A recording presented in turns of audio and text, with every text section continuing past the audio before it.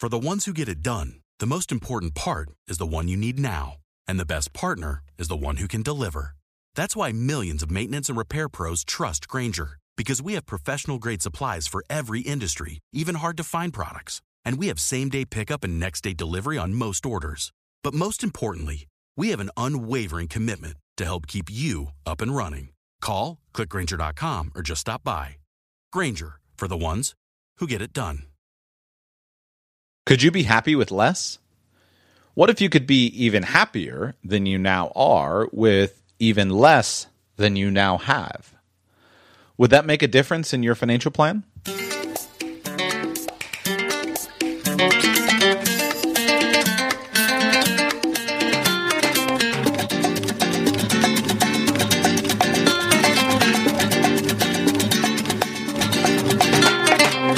Welcome to the Radical Personal Finance Podcast. My name is Joshua Sheets, and today is Friday, October 24, 2014.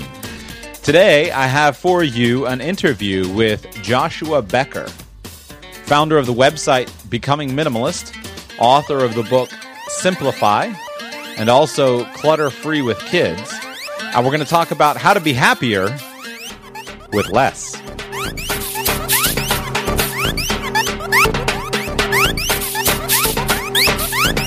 I'm thrilled to bring you today's show because this is a strategy that I've wanted to talk about on the show up till now, but it seems like it's almost something that is pretty simple. And basically the strategy is simplicity and minimalism as a financial strategy. And essentially the idea is that if you want less and you have less, then you need to spend less. So that's it. I just did the whole show on it. And that was my concern about bringing this concept out, because I think it's incredibly valuable, but it's also incredibly simple. And it's kind of dumb to do a whole show on something I just described in one sentence. And I knew also that if I did it, then I needed to do it in the right way, because I needed to have the right person. So I reached out to one of my favorite writers, a man named Joshua Becker, and he agreed to come on the show, and I'm really thrilled to bring you that interview today. And if you're looking for a list of tips and tactics and tricks that are going to, tell you the 7 things that you can declutter from your house, and the 18, tchotchkes that you don't need, and the 6 bins to put all your stuff into, this is not that show. That would be it's pretty boring. I mean, it's good for an article, I guess, and that has its place, but this is not that show. So today's show, however, is going to be very valuable for you because it's more of a philosophic discussion. And if we get philosophy right, then everything else, I think, can fall into play in a more powerful way. So I think you're really going to enjoy this interview, and I think it's a really great way to go into the weekend here on our Friday show. Hopefully you're listening to this on a Friday or maybe over the weekend. It's a great way to start the week if you're listening on Monday morning. Last week I had a listener, Steve, from Stevenomics. He tweeted me on Twitter and said, I started the show with, "It's Friday!" And he heard that on Monday morning. So he got kind of depressed. So Steve, I'm sorry about that. I didn't mean to do that. So today's show is all about minimalism and simplicity and the philosophy behind them.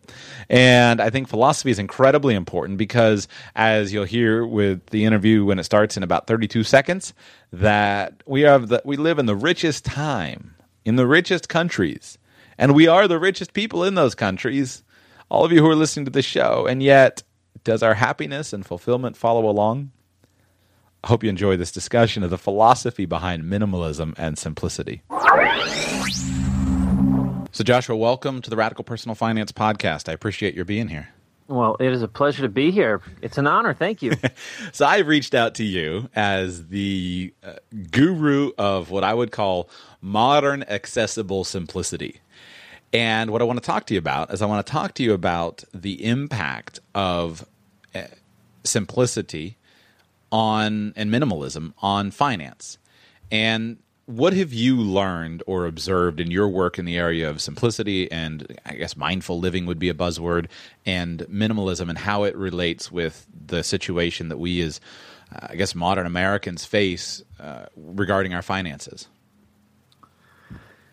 Yeah, so I think minimalism finds its basis, simplicity finds its foundation in this realization that our physical possessions are not they're not providing what we think they're going to provide for our lives. So they're not leading us to more happiness and more fulfillment.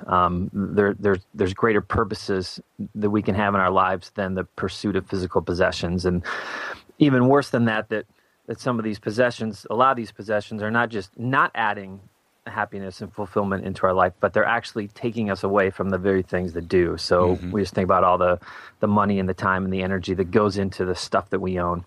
So this forms the basis for minimalism of, okay, I'm going to own less because I want to pursue different things. Financially speaking, there's an interesting statistic that sticks out to me. 73% of Americans deal with money-related stress of some sort or another. And I find it intriguing because, like, we're one of the wealthiest nations in the history of the world. Why are 73% of us struggling with money-related stress? It's not because we don't have enough money. It's because we're thinking about it wrong. It's because we're hoping it's going to accomplish things in our lives that it was never established to provide. So security and happiness tend to be some of them. And we reach a certain income level, we think we're going to be stable and secure, and we think we're going to be happy, and we get there and we realize we're not. And so often this causes us stress, and we think then the solution is I need more money. I need a different income bracket. We get there and find out that it doesn't offer those things. And so this stress then of I always need more and more and more to solve my problems is directly related in my mind to minimalism and saying, wait a minute, maybe there's different things we should be pursuing. It's interesting because it almost seems, I mean, you have one of the most successful sites on the internet around this topic, and there are other extremely popular, successful sites. And I think sometimes if I were looking in from the outside, I've traveled a lot in the developing world, and I sometimes am very slow to say, do you know that one of the fastest growing industries, so to speak, and areas and niches online is the desire to de-accumulate and to simplify? And do you realize that you have a problem of accumulating, but we actually have a problem to keep clutter out of our houses? I feel really obnoxious if I talk with people about that. And I don't know what to do with that sometimes, and I can't quite figure out how we got here. Do you have any insight as far as how we wound up in this very strange position where we have more money than anyone else, and yet it seems like we have less happiness and more stuff and more stress than anyone else? Yeah, sure. Because it's a thing that pops up quite often. Twitter and Facebook, and even comments on the blog, occasionally of, you don't know what it's like, and how would you say this to someone who lives in, you don't know my life, I live in poverty, and think of third world countries, and I've traveled to a bunch of them myself, and my response is always, well, I'm not addressing the financial concerns, the personal concerns of people who live in third world countries. Like their financial situation, their the possessions that they have, the temptations, the struggles that they deal with are very different from the struggles and the temptations that people who have a lot of money deal with. And so I would say I'm not writing to them. I'm not trying to, change their thinking on someone else. If I was, I'd be writing something completely different, and I'd be addressing completely different topics. But we fall into this trap of recognizing the dangers of poverty and what they are, but rarely considering the dangers of having wealth, and how when we do have excess, just the fundamental changes, the way that it impacts how we view ourselves and how we view the world, and beginning to push against some of those, I think, dangers of having wealth is one of the ways that I think about what I'm doing and what I'm trying to write and who I'm trying to reach. What was your path into kind of this area? Were you always a minimalist, or was this a transition for you? What was your path? No, just for the sake of this, I'll go back. My dad's a banker, did some personal investing for a while. I went to college to go into banking. I got a degree from the University of Nebraska in banking and finance. When I had about a year left of that, I decided that I wanted to work in churches. So I was a pastor for 15 years.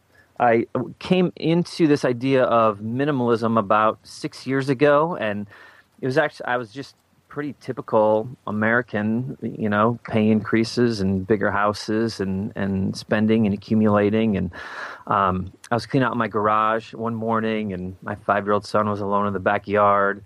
I'd spent hours on my garage, and I was just complaining to my neighbor about it. And she's the one that first introduced me to the term. She said, that's why my daughter's a minimalist. She keeps saying we don't need to own this much stuff. I'm like, it was like the first time someone had ever told me that I didn't have to own everything. Right. And it just opened up this world to me of people who had intentionally decided to live with just the things that they need and not accumulate more than that. And everyone was just singing the praises of having more time and more money and more energy and more freedom and less stress. And I'm like, I'm in. So that started our journey 6 years ago. I started writing about it just as becoming minimalist was at first just a diary, just a journal of some of the things that we were getting rid of, some of the things that we were learning. Eventually became a place where I was hoping to inspire others. I like to say it became a place where I wanted to play the neighbor role in someone else's life and just open them up to a new way of thinking. So I've been doing the writing about the past year and a half, just writing and speaking full time. Dude, did you know about where to start, or did you just do the common sense approach and say, wow, I don't need that much stuff, and go out and throw away some of the kids' toys that they weren't playing with? Yeah, no. I read one article online, how to create a minimalist home, I think was the name of the article. I wish I could remember it exactly. How to create a minimalist home, Zen habits. You could Google that and you could find it pretty well. And it very, maybe 8 or 9 principles to think about. Not a step-by-step guide in any stretch of the imagination, but I was cleaning out my garage, and I pulled my car back in, and I was looking around my car, and I'm like, what is all this stuff doing in here? There's old CDs and sunglasses and pens and maps and ketchup packets and Happy Meal toys. And I'm like, this stuff just doesn't have to be in here. So literally that was the first thing that I minimized. I just took everything out that didn't absolutely need to be there. The following morning, I'm like, this feels great in my car without all this extra clutter lying around. And so from there, we did our living room and went up to the closets. We just went kind of wave by wave through the house, getting rid of stuff we didn't need, trying some different experiments along the way. I have a metaphor that my wife and I use sometimes, and I assume I probably read it somewhere, but I don't remember where, so I can't attribute it to the author. But I think they were just talking about the feeling of walking into a hotel room when you're on vacation or something, or you're traveling, and you walk into a nice hotel room where it's well decorated, and you just walk in, and maybe you stick your suitcase in the closet, and you just feel, at least I feel, maybe some people feel very different, but I feel peaceful at that time. And you think, why? It's because you have space. Yeah, right. And there's a bunch of stuff there that you need to take care of that doesn't need to be there. There's actually you can Google how to make my bedroom feel like a hotel room, and you'll feel like this whole lineup of people who are trying to do this and trying to bring that feeling home, which is totally possible. That's cool. Absolutely. I'll Google that and see, because I've never read. It's been a while. I used to read a lot of your work and other minimalist kind of blogs, and then I felt like, well, I'm pretty good in this area, so I go on. I read your Saturday coffee posts because they're always beautiful, and you have the best designed pictures and like quotes. Do you do it yourself, or do you have a designer? Yep, no, I do it all. It's beautiful. I do it all. You do a good job here. And my wife does my editing. Other than that, it's a one-man show. Very cool. So here's what I'd love to ask. How do you decide? Because what attracts me to your work is if I were single and it were just me, I probably would be one of these kind of guys you read about that lives out of a backpack and travels the world full time. That's probably what I would do, but I'm not. And I have a wife and a son and 2 dogs, and we like our house. We like where we live. how do you figure out where to draw the line between what's too much and what's enough? Yeah, I usually start with the assumption that I have more than enough. that, I think Maya Angelou once had the quote, "We need far less than we think we need." So I start there as a basis, but right. So I'm introduced to this minimalist idea, and I go online and I read about a guy in his 20s. He moves to a new country every 3 months. And I read about a guy who's trying to own just 100 things and list them on a sheet of paper. And a couple that's in Portland that's moving into this small 200 square foot home. And while the idea of minimalism sounded attractive to me, their specific lifestyles weren't attractive to me. I didn't want to move to a new country every 3 months. I didn't want to have a list of things that I owned on a sheet of paper. And it came down to what I wanted to accomplish with my life. Like, we liked living in our neighborhood. We liked being in our community. We liked being involved in our school. We had 2 or 3 different small groups of people that were meeting over at our house at the time. I felt I was working at a church. And so I'm like, my goal in life is to grow this church. I mean, I want to be a spiritual influence. I want to be a helpful influence in the lives of as many people as possible. So what do I need in order to accomplish that? Well, I need a few places to sit in my living room. I need more than 2 cups and 2 plates, because we liked having people over. And so this became the paradigm for us. It actually became our definition of minimalism, became the intentional promotion of everything we most value and the removal of anything that distracts us from it. Neat. And so at that time, and even moving forward, it was like, okay, I got to be responsible to my family. I need to raise them well. I feel like I'm called to grow this church. Now I feel like I'm called to grow minimalism and spread this message. So what do I need in order to accomplish that? And then what is just keeping me from it and stealing time and energy that I can be devoting to more important things? I like that, because to me it seems it's an intentional decision of what I'm trying to do, which I think is one of the keys, and then stripping away everything else. And that seems to be one of the keys of happiness. It's not a burden. Probably not a burden to have. If you're working on a project and you need 4 screwdrivers, you need to have those 4 screwdrivers. But if you don't do that kind of stuff, having 1 is probably enough. I mean, that's a terrible example. But the goal, that's what kind of frustrates me with a lot of the other things. And again, I would, if I were 22 again and single and I want to travel the world, I would be writing a blog and taking pictures of my 38 things. I think that's really cool. I like reading about it. But it doesn't seem like a very long-term doable strategy. That works great when you're traveling, and I traveled for a month with what I fit in a JanSport backpack. When I travel, I'm into not doing that much. But as far as life, just simply having what you need to accomplish your goals and focusing on that and making sure you have everything you need, but not more than you need, I think clears the mental space. And I sometimes wonder, have you experienced that everything in life relates? So when somebody starts to declutter and simplify, do their finances improve? Do they lose weight? Does their marriage get better? Have you noticed, is that a trend, or at least some correlation there? Yeah, I'd say there's a correlation. Certainly it's no, magic bullet. Remove your physical possessions and you'll be fit and lose weight and be healthier and not be in any debt. But I describe it as minimalism was like this introduction to intentionality in my life, and it started with physical possessions. I think that's a great place to start and a great place to look. And I describe it like this: I took a minivan load of things to Goodwill, felt great. My second minivan load of things to Goodwill felt great, but by about the 3rd or 4th minivan load of things to Goodwill, it became difficult, not physically, but emotionally, mentally, internally difficult, because I had to ask myself the question, why in the world do I have 4 van loads of things in my house that don't need to be there? Like, what was it that compelled me to buy this many things?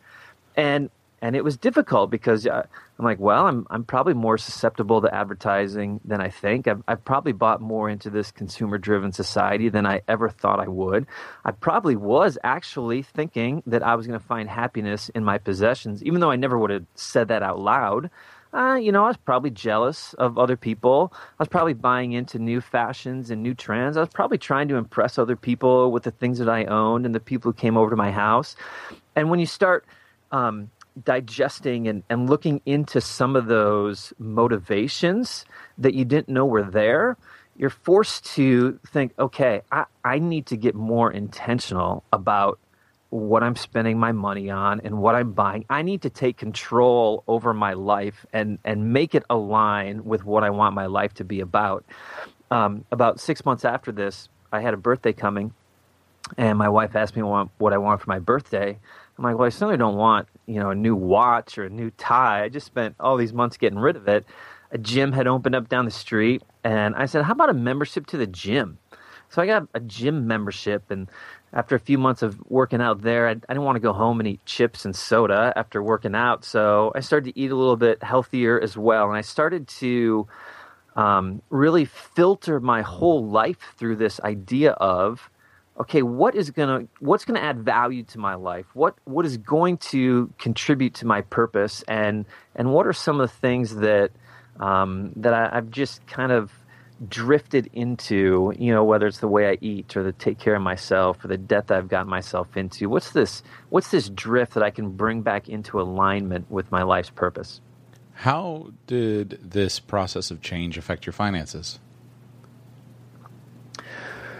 I never lived with much consumer debt. We had a mortgage and student loan, but I always lived paycheck to paycheck, which I think the stats are 75% of Americans live paycheck to paycheck, something like that. So I certainly wasn't alone. Mm-hmm. And I was always a little uneasy because I always knew that I was one blown water heater or one blown transmission away from having to go into debt to support my lifestyle. So I was a little uneasy about it. But when we stopped buying things that we didn't need, more money appeared. Shockingly so. It's so funny how like buying less is just the practical solution to so many of our money problems. I don't know why we don't buy into it. Well, I know why we don't buy into it, because we think it's a sacrifice and it's going to make our life miserable if we stop buying stuff, as opposed to seeing how it actually improves our life. So, we were able to start saving more than we had. I eventually moved out of my job at the church to write full time, and we had our budget down to bare bones. I mean, we said, okay, we can get by on this much money. We can get by on less than we needed before. And so I was able, even though I liked my job, I was able to transition into a new job because I didn't need nearly as much money to support the lifestyle that I had been living before. How did you stop buying new things? Was there a specific store that you had to stay out of? Was there some kind of tactic, or was it more just a mindset shift? Yeah, it was a mindset shift that didn't happen right away, but happened over time. I really bought in early on to this realization that possessions were detracting from my happiness and from what I could do with my life. And I recognized it early. And as we began getting rid of stuff and discovering more and more of these benefits of owning less things, my desire to buy things started to fade. And there weren't any special tricks of 28 days of not buying something, or these tight budget constrictions, but it was just a mindset shift on that there are just better things to do with my money than spend it on stuff that's going to break and need to be replaced. Have you come up with any tricks or tactics to help somebody else who hasn't gone through that mindset achieve a similar transformation, or does it just need to happen organically?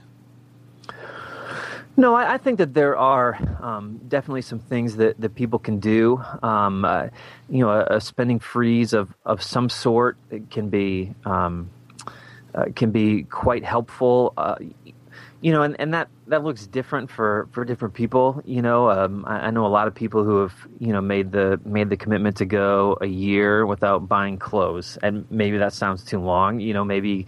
Maybe for someone it's just 6 months of, I'm just not going to buy any new clothes for 6 months, and you get to the end of 6 months and like, I still have clothes that I like to wear. Go figure that I didn't need to go buy more stuff. Any sort of tracking of budgeting, tracking of spending can be super helpful. I know there's a lot of online tools that can help you do that if you were never good at. That was always kind of my problem with budgeting, was I was never good at tracking what I was spending, and so the budget didn't matter because I didn't know how much I was spending. But there's some different online tools that can help you with that now, so okay, I'm just going to spend this much money on whatever it is over the next 3 to 6 months or a year. Then you can keep an eye on that. Why is it that you came to believe that owning possessions decreased your happiness? What was it about the ownership? Because I understand, okay, it's more intentional, but what was it about actually owning all the possessions that decreased your happiness? Well, I think the decrease was just the fact that I was being taken away from the things that really brought me happiness. I mean, when we think about all the time that we spend cleaning, so that was my moment, cleaning out the garage, and I just spent 3 hours on a beautiful Sunday morning cleaning my garage while my 5-year-old son played by himself in the backyard and kept asking me to play, and I kept pushing him off. No, I can't because what? I got to care for all the stuff that I bought that sat out in the garage over the long winter and never touched. It was the cleaning and the organizing and the managing and the maintaining and the repairing and replacing and all the time that we spend working on the front end just to earn the money so that we can go spend time shopping to buy the things that we can bring home that we have to clean and organize and maintain and manage and repair. And as we jumped in right away removing things, there's just an immediate lightness, like an immediate lifting of this burden. And we never know. I would say we never know how much of a burden our possessions have become on us until we try to remove it. It's like this very small, subtle shift in our life of collecting stuff and collecting things. And it's not until we specifically say, okay, I'm going to radically change this, that we're able to truly appreciate how much time and energy we had spent on all those things.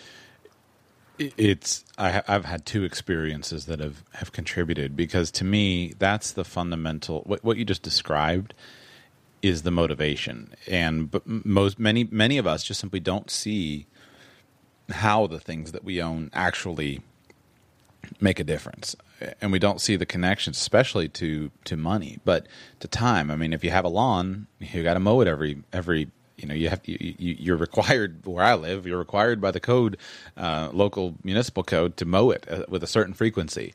So we don't often think, however, about simply removing the lawn, and there would be a variety of ways to do that, whether or not you live in a house that has land around it or not. You can still remove the lawn.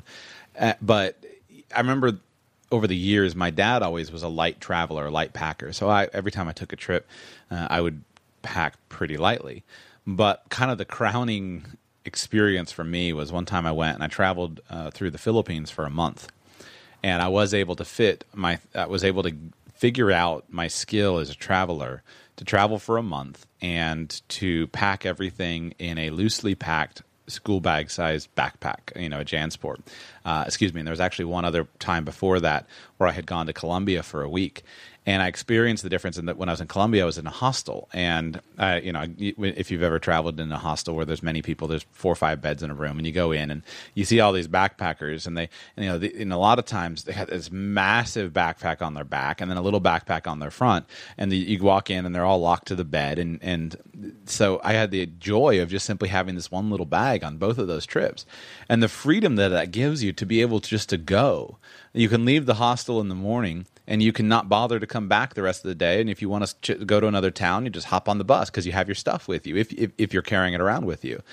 And I feel like that, to me, became a metaphor for life.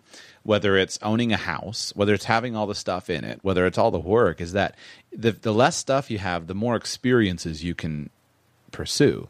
You can jump on the bus that you just got to and you don't know where it's going, and you don't need to worry about where you wind up because you've got all your stuff with you. And the constant tending of the stuff, you have to go back to the hostel. It takes time away. So for me, the travel experience was valuable in facing that and doing that. But then I remember for me also kind of a key was when my wife and I were married, we decided we had looked for a few different places. She was living in a small studio apartment, but we looked for some bigger places, but we couldn't find anything that we liked. So we wound up living in the apartment that after we married, I moved in to where she had been living in this little 234 square foot apartment. And we were able to fit everything in there. And just the joy of being able to get up on Saturday morning, clean the house, say we got to clean the house, and 7.5 minutes later jump on our bikes and ride to the beach. It was an amazing experience. And yet many of us, we don't experience that. So oftentimes people refer back to their college years and say, oh, this was great. Well, in college you were pretty poor. You didn't have much stuff probably. You lived in a little dorm and yet you had more time. And now you're Mr. Big Shot or Miss Big Shot and spending all this money, having all this stuff. And what happens to your time? You got to spend it all tending your possessions. Yeah, and just the added stress of that, the added, in college you're learning, and growing and trying to develop yourself into the most marketable person that you could be, or develop whatever skill you're hoping to accomplish, and then it seems like we get into our 20s and 30s, and suddenly it becomes, okay, now how am I going to make more money? What am I going to do that I can acquire more wealth? And it seems to be this pursuit changes, right? The things that we even want to get out of our life somehow change along the way. And I loved how you said, I was freed up to have more experiences. And I think that's what minimalism does. That it frees us up to pursue whatever it is that we want to pursue. If we want to travel more, if we want to have more of those experiences because we're buying less stuff, if we want to do more, charity and fight injustice and be more generous, if that's where we're going to find our joy, then we're able to do that because we're tied down by less things, locked to our bed at the hostel, nicely said. Right. Do you think it's possible to intentionally manipulate our desires?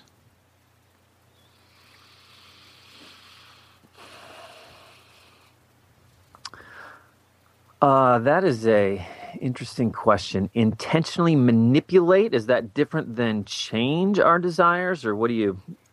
Yes. Meaning that, as an example, let's say that I like BMWs, and yet I notice that it's possible that for me, let's say that I like BMWs, but I want to have more money, and I recognize, well, if I spend money on the BMW, I'm going to have less money available to invest. Can I intentionally manipulate my desire for the BMW and decrease it? Yeah, I think totally. And there's a proverb. What's it go? Our heart is where our treasure is. Something, wherever your treasure is, your heart will follow. Something like that. Right. And it's an interesting idea that.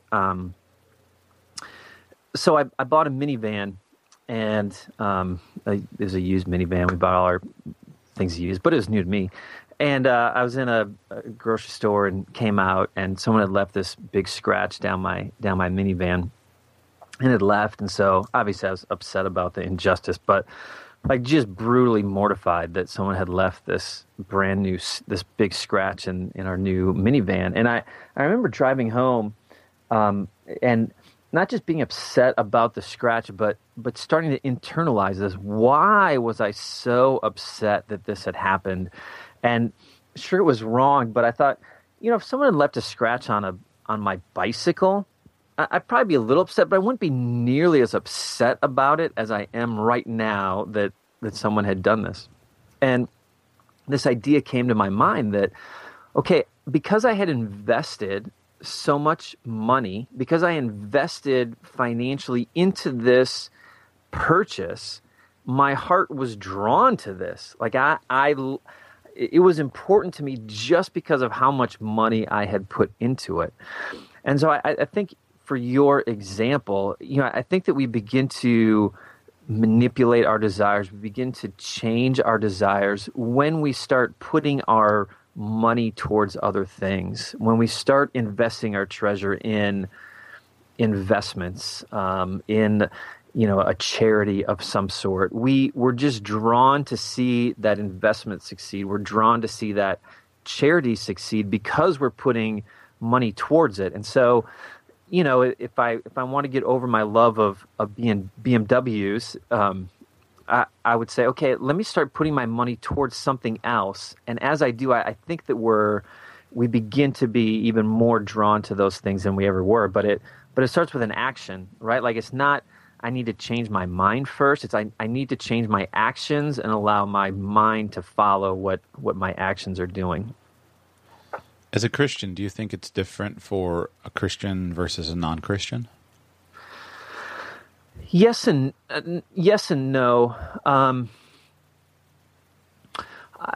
Yes, I think that a Christian should have more of a, certainly a spiritual mandate, in that. But I don't think it matters whether you're Christian or not, whatever religion you are. I think that that we find more fulfillment in being generous with our money, that we're always going to find more happiness when we use it to support a cause we believe in, when we use this money to help someone else. I think that everyone finds more joy in that than they do in buying another shirt or a new BMW. So yes and no. Certainly there's the mandate, I guess would be the word for Christians, but I think that mandate just comes from that this is just a better way to think about our money and a better way to live life than pursuing excess for self-accumulation. Sometimes wondered in my experience. I've wondered, and because of my experience, I've wondered about the answer to the question I just asked you. When I was growing up, I was a guy, and I was totally into cars, and I was obsessed with cars of every kind. I loved, big 4-wheel drive pickup trucks and hot rods, and I would subscribe to all the magazines. And I remember when I was in, it would have been 7th or 8th grade, I was, saving, all of my money toward buying I wanted to buy a big, Dodge Ram with the diesel and 4-wheel drive and big lifted tires. And that was my goal. And it was going to cost me $13,000, and I was saving diligently toward it. And that kind of dogged my heels until I went to college. And I remember when I was in college, one semester I studied abroad. And while I was there, it was really a transformative time in my life for a number of reasons. But one of the things that happened is I went through some experiences that up until that time I had been a very opinionated, intellectual around Christianity, but I had never really had any transformative experience. And I was so challenged on that I was completely rocked at that time in my life. And I learned that I didn't have a clue what I was talking about, is that I had a bunch of ideas and knowledge about what other people thought about God and life and religion, but I didn't have any experience. And so it really rocked me and sent me back to the beginning to say, well, I need to understand for myself how these things put together. But one of the things that happened is, as I pursued that, is there was a real transformation in my life, and a lot of it was kind of a spiritual release for me. And one of the things that I was able to let go of was that lust for cars. And I let go of it. And I know for me it was a spiritual transformation, but I've never known how to articulate that to other people. And I've never really known, for me it was a spiritual event, but was it simply, does it have to then be a spiritual event for everyone else, or does it just have to, or is there some kind of intellectual technique that can be applied? And I know many people would say, well, all religious experience is an intellectual thing. I don't find that compelling, but so I've always puzzled about that, because a lot of times when I'm encouraging somebody else with something, it kind of gets mixed, and I don't know how to unmix it. I don't know if I have to give a Christian one advice and a non-Christian another, or give the same advice to all people and trust that that God will lead them through. I've always puzzled about that. Yeah, I think it provides at least for me, it provides a worldview,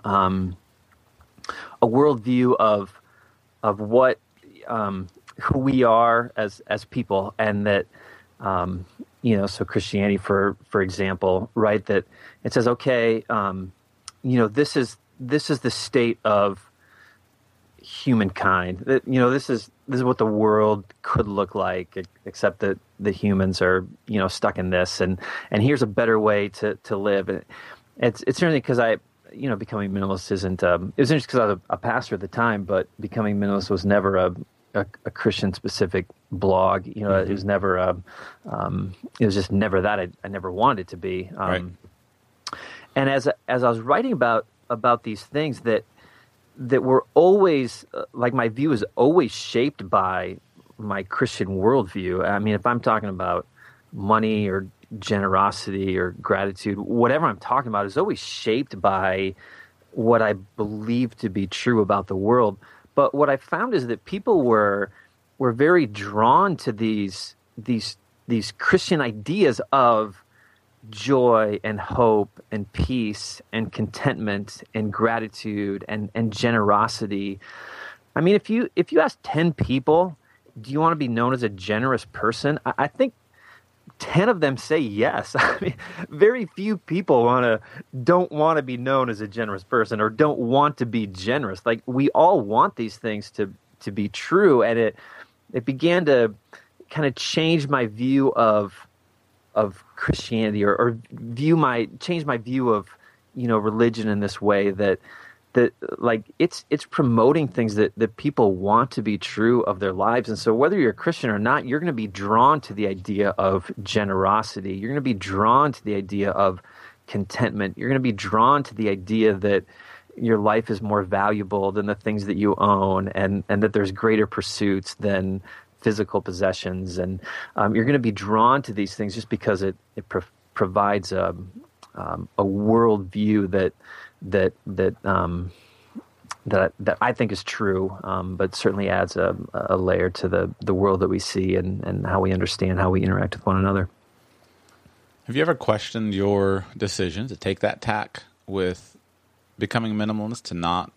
Have you ever wondered if maybe the message that you're sharing is not the most,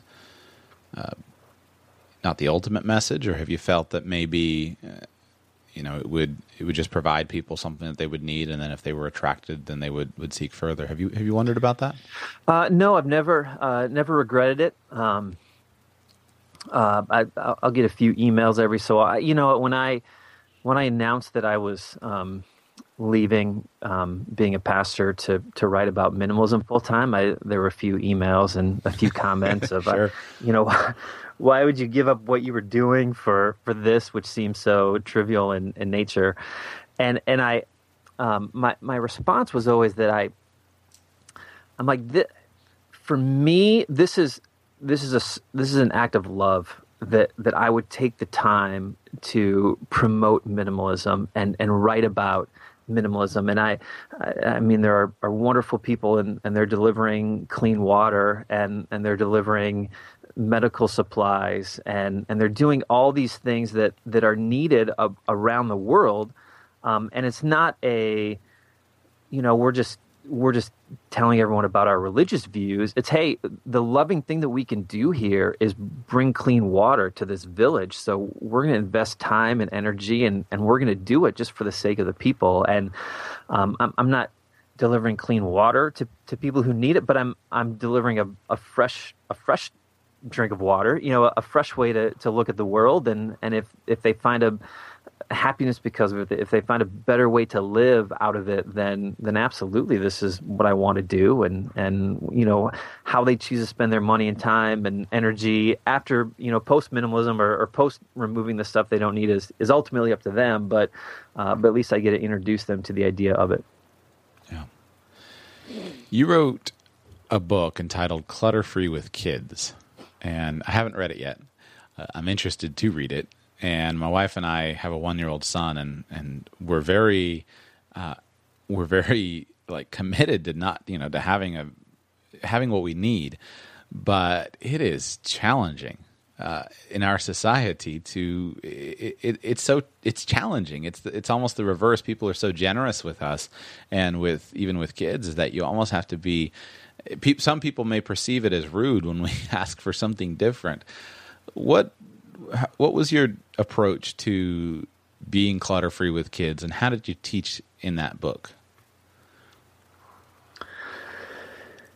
Yeah, the book was kind of an offshoot of a question I get asked every time I talk about minimalism. Yeah, but I have kids, so how do I do this?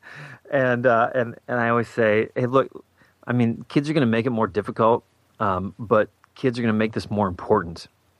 I mean, the fact that we have this responsibility should increase our pursuit of physical things. So, not to mention the fact that our kids are watching, right? So that became the base for the book of, hey, number one, it's possible. Number two, it's important. Number three, it could change the way you view parenting and just allow you to have less stress picking up Legos and spend more time with your kids. One of the tools that I probably go back to over and over again in the Clutter Free with Kids book is the tool of boundaries and setting up boundaries for whatever you're talking about: clothes, toys, school, artwork, collections that they may be collecting, that we provide our kids freedom in these. And obviously I'm talking about older than a 1-year-old, Sure. but we provide our kids freedom. So my daughter has a closet, and we say, hey, look, you can have whatever toys you want as long as it fits in this closet. We think this is enough space for you to have enough toys. And so, put whatever you want in there. You can ask for whatever you want for Christmas, whether you get it or not, I don't know, but you can ask for whatever you want. You can spend your money on things, but they need to stay in this confined location. And same thing with artwork. Okay, we have a plastic bin that all of her artwork and my son's schoolwork, right, that they fit in. And when it gets filled, okay, let's make some decisions about if we have enough. Are some things that we can get rid of, some toys that you're not using anymore, some artwork that you thought was important when you were in kindergarten, but now in second grade it isn't quite as important as it was before.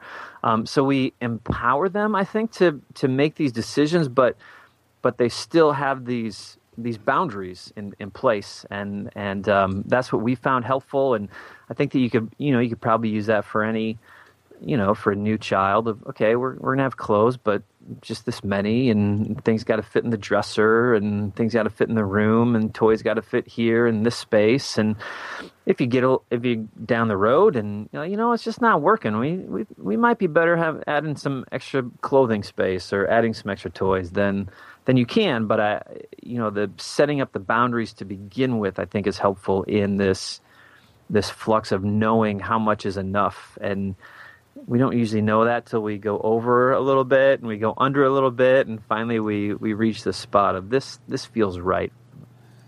I like the word boundaries, because one of the themes that I've discovered, for me at least, and I've kind of gone back and forth between too much junk and then too little junk, and kind of, I'm going to be so hardcore and getting rid of everything. And what I've learned from me is that I find I'm totally peaceful with having things as long as they're organized and they're contained. And kind of what I've discovered is that if I have a drawer and it has, 38 pens in it, that's really going to bother me.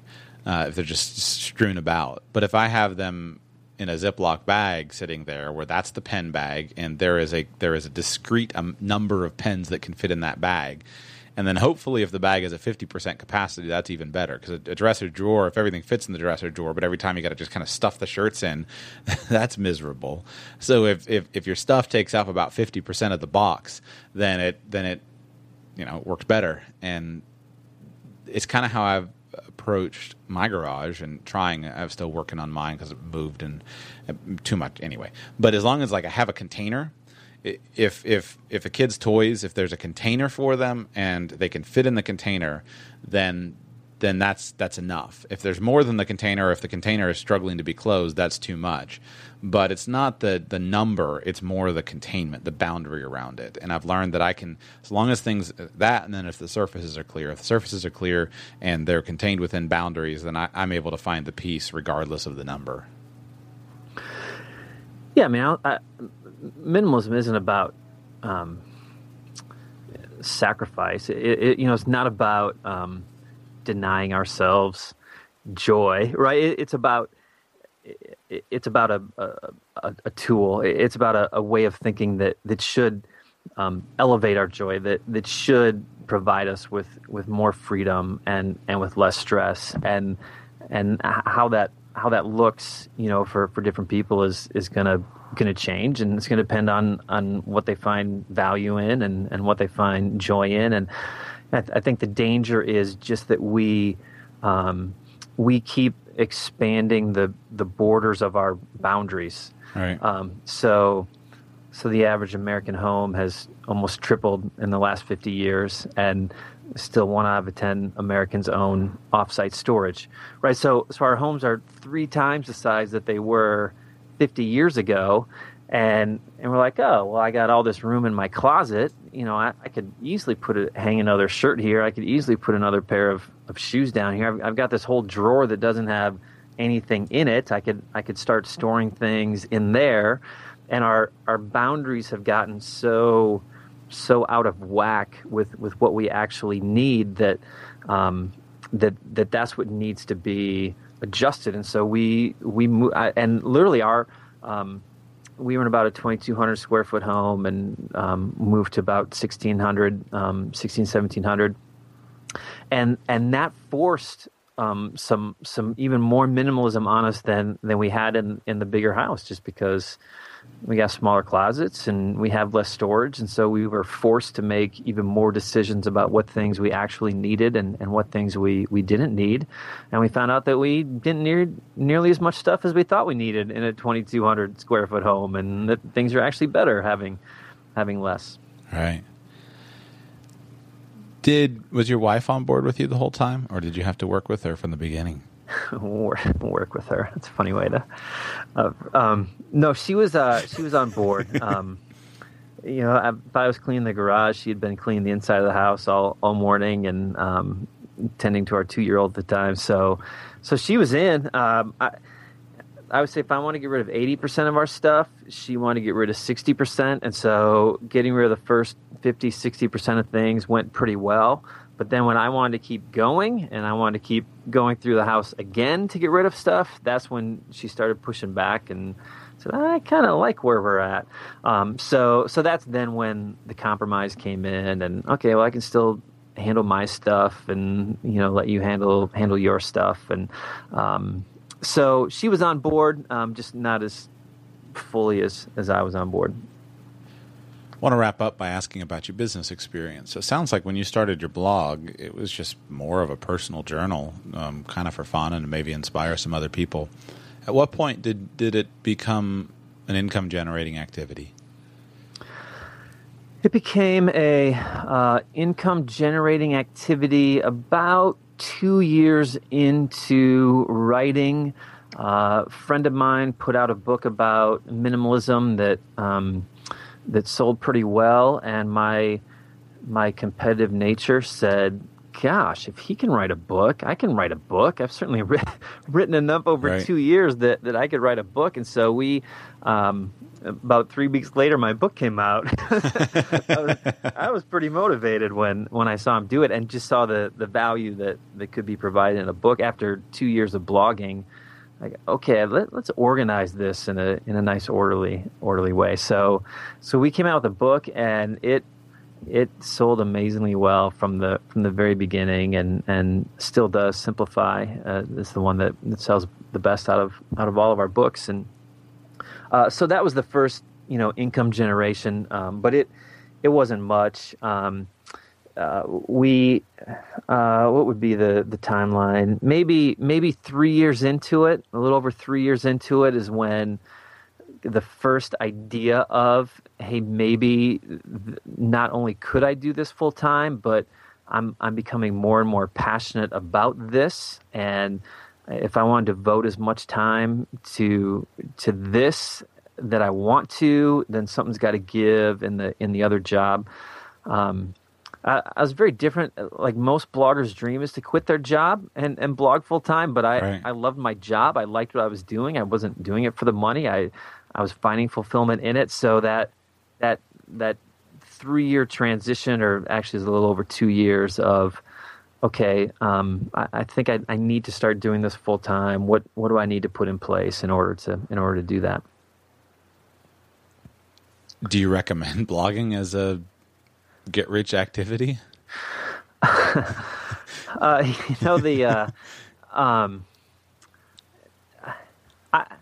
I wouldn't tell anyone to do something because they could get rich out of it. I would counsel anyone to go do whatever they think they can accomplish the most good in doing. That's what they should do.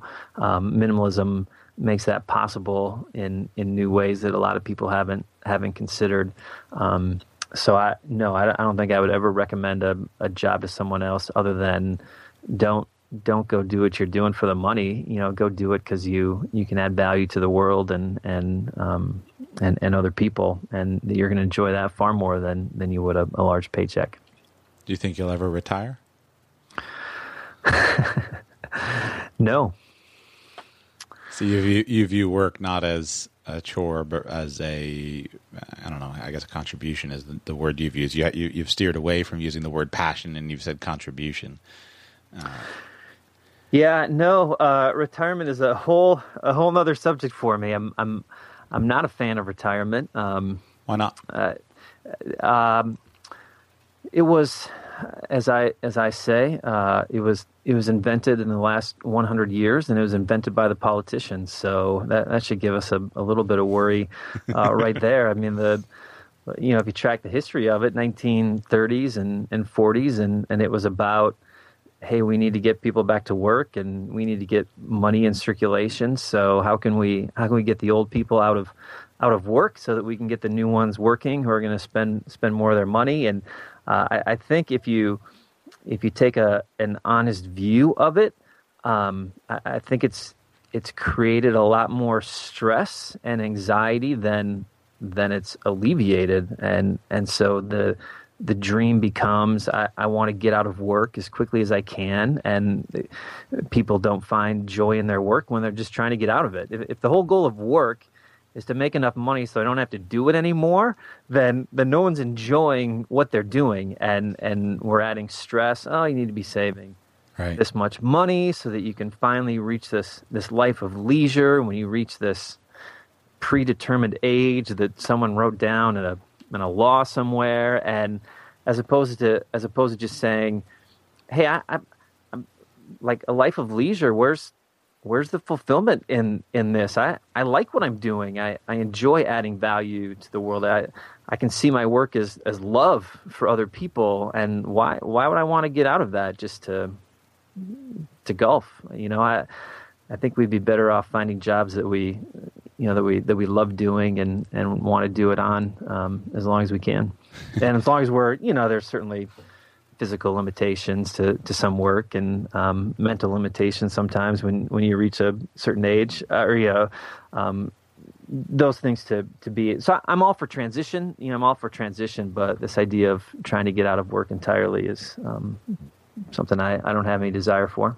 It's a big difference between providing for your later years when you may not financially be able to provide for yourself, and saying, I've got to provide to be able to live, to be able to have fun. And it's funny, you would like my show because I've done entire shows on the untold history of retirement. The scary fact is that nobody who can afford to ever retires.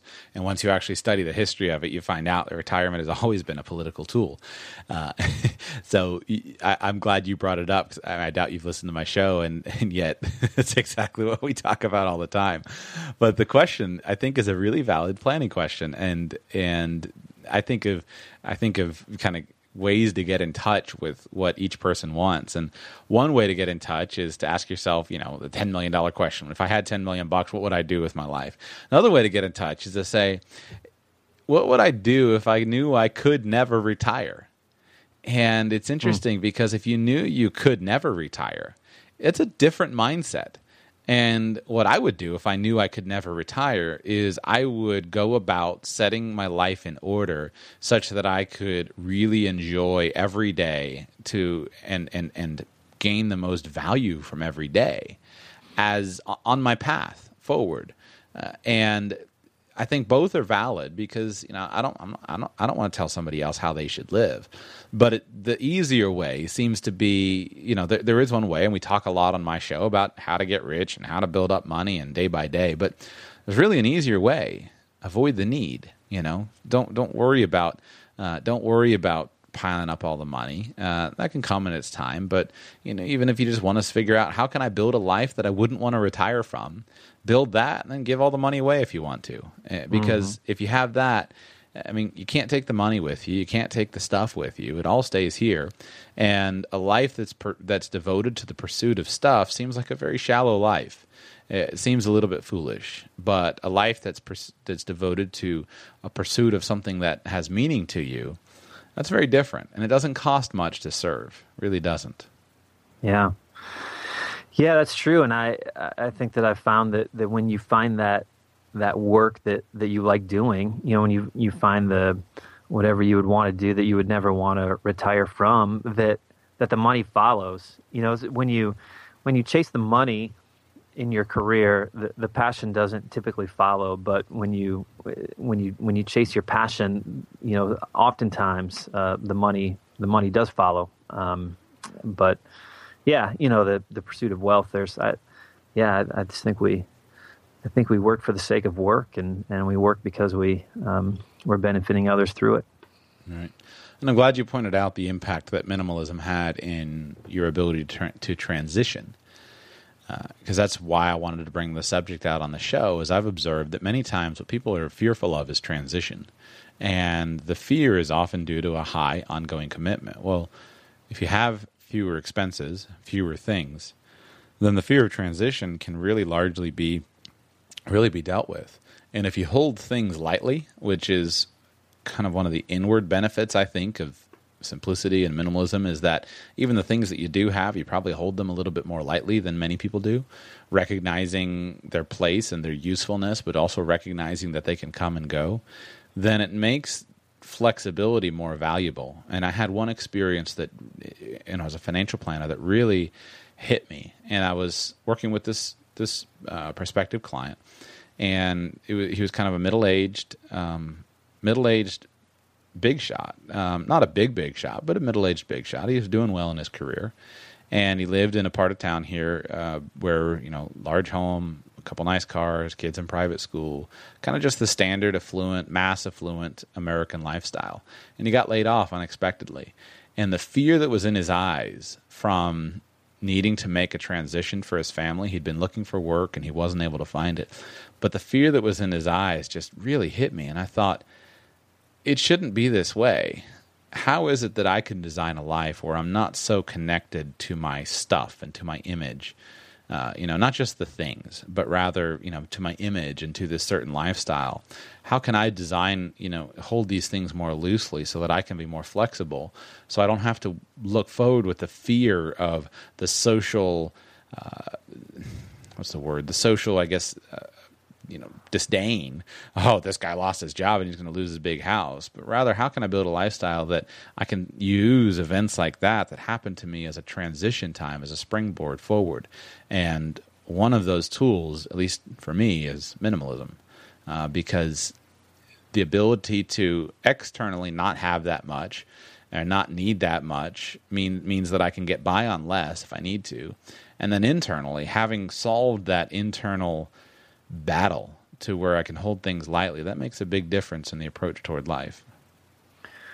One of my favorite emails I received was from a woman, and I would never wish this on anyone, by the way, but she had written an email that her husband had just lost her job, and her husband had just lost his job, and so she was Googling how to live on less, and it led her to the Becoming Minimalist website, and she said, I got to tell you, you've just changed my view completely on what has happened, and I was searching because I didn't know how to live on less, and how we're going to make our life not miserable without this income, and you just opened my eyes to this idea that maybe life could be better if I had less stuff, and that maybe this can actually be a good thing that we go through, and a healthy transition for our family.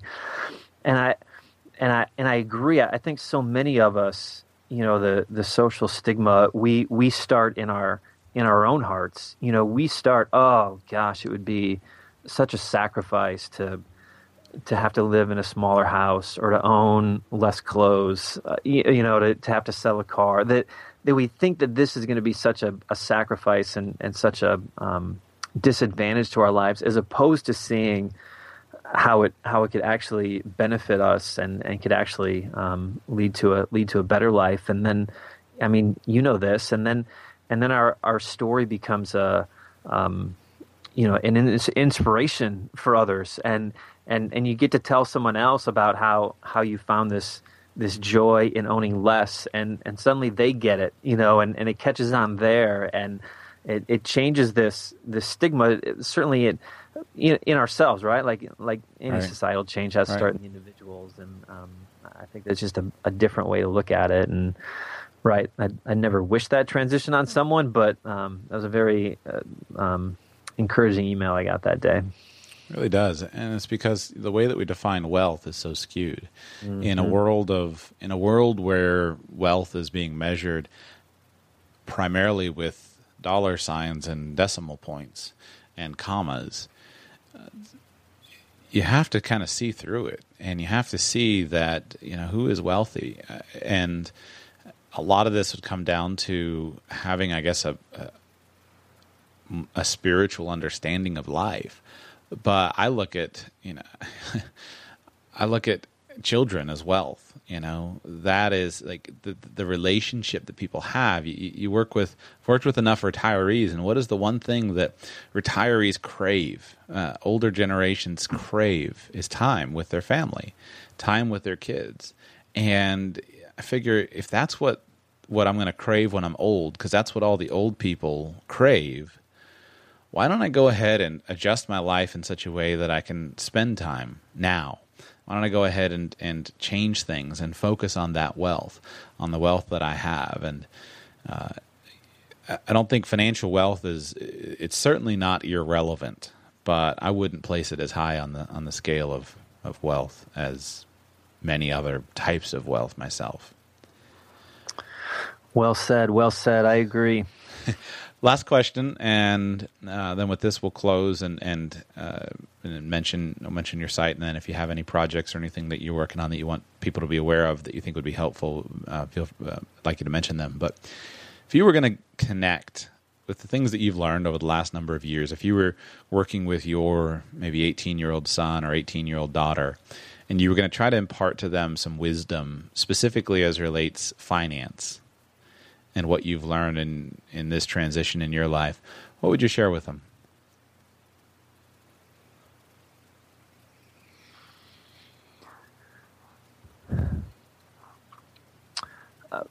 I would probably go back to even just the very opening of this, and there's probably two things I'd want him to know. Number one, I'd want him to know that his money is only as valuable as what he chooses to spend it on. And if you choose to spend it on cars and televisions and clothes, then once those wear out, then those things are going to wear out.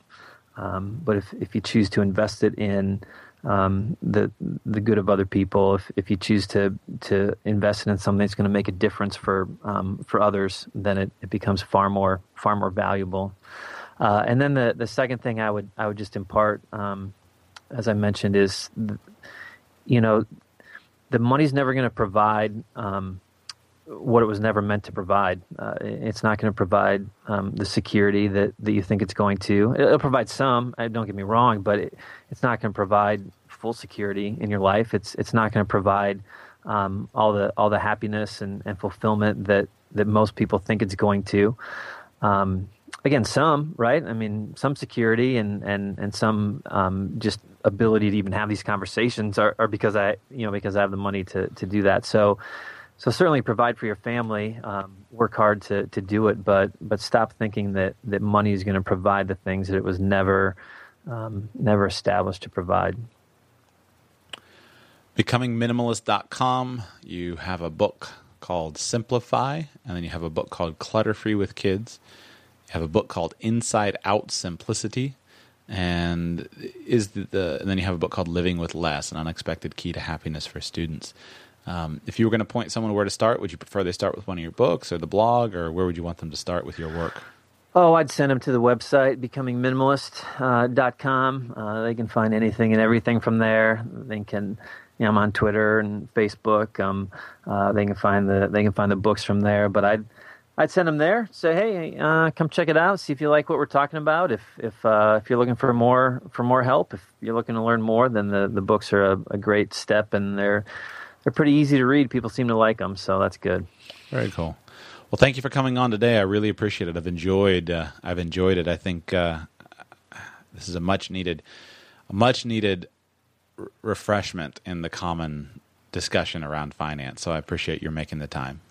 It has been my pleasure. Thank you. I hope you'll consider how you can use those concepts in your life, because I think all of us have the opportunity to simplify our lives. Now, maybe you already live in an ascetic, beautiful, perfect environment and you don't have anything extra in your house. Well, then let me ask you, could you simplify your schedule?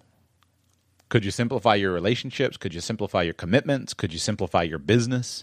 Do fewer things well? I think there's a constant battle that we have to face in our culture to simplify. I really don't know why that is, but it seems like everything is always pulling for your time. And I know for me, it's always simplify my schedule, simplify my possessions, simplify my time, just simplify. Because there's a lot more freedom that comes with simplicity. And also, as we go here, don't gloss over the impact of not needing a lot of money. That is an incredibly valuable transition. And if you're doing something that you don't like doing, quit. Figure out a way to quit. One of those ways that you can figure out how to quit might be to radically transform your life. Hope you found that to be an inspirational way to start your weekend. Hope you can apply some of the concepts in that. I hope that you can, this weekend, continue down the path toward greater simplicity and greater meaning and greater fulfillment. Thank you for listening to today's show. I appreciate your being here. This week has been a good week. I've been bringing you a lot of interviews this week, and I haven't brought you a lot of teaching shows. I've still been finishing up some projects here, and we'll be bringing those teaching shows hopefully back on the schedule next week. I've got a really exciting way to start off on Monday. We're going to be starting off, I think, with continuing the educational plan, which is going to lead into college, how to finance college in a much more intelligent way. And we're going towards the technical side of planning, but before we get there, we're going to do with the alternative plans. And first, we've got to deal with high school and with school. And Monday's show, we're going to lay it out for you, I think, in a really neat way, and share with you some history that you may not be aware of. I think that'll set you up for a better understanding of basically how our world functions and maybe why it functions the way that it does. Because just like we talked about, if you can just simply eliminate the need to do something, if you can, instead of having to, save a bunch of money and get rich and then so you can retire, if you can just eliminate the need to retire and then go find a job that you love doing, isn't that a little bit more of a straightforward way? Now, that doesn't mean you're not going to save any money, but it's a very freeing concept. So we're going to do some of the same things with school on next week. I've got a bunch of great guests lined up, and I'm also going to be able to bring you back some more of the hardcore financial planning shows. I didn't bring you a Q&A show today simply because I had one question. So if you would like me to answer on our more normal Friday Q&A show some of your financial planning questions, call them in. Go to the website at radicalpersonalfinance.com. Click the send voicemail button and send me a voicemail. I'd love to hear from you. Love those reviews as well. If you like the show, let me know. Make sure you subscribe. Talk to you on Monday.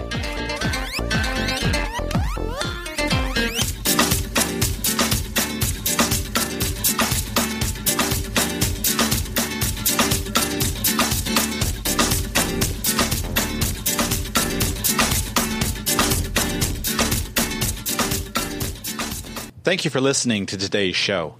This show is intended to provide entertainment, education, and financial enlightenment. Your situation is unique, and I cannot deliver any actionable advice without knowing anything about you.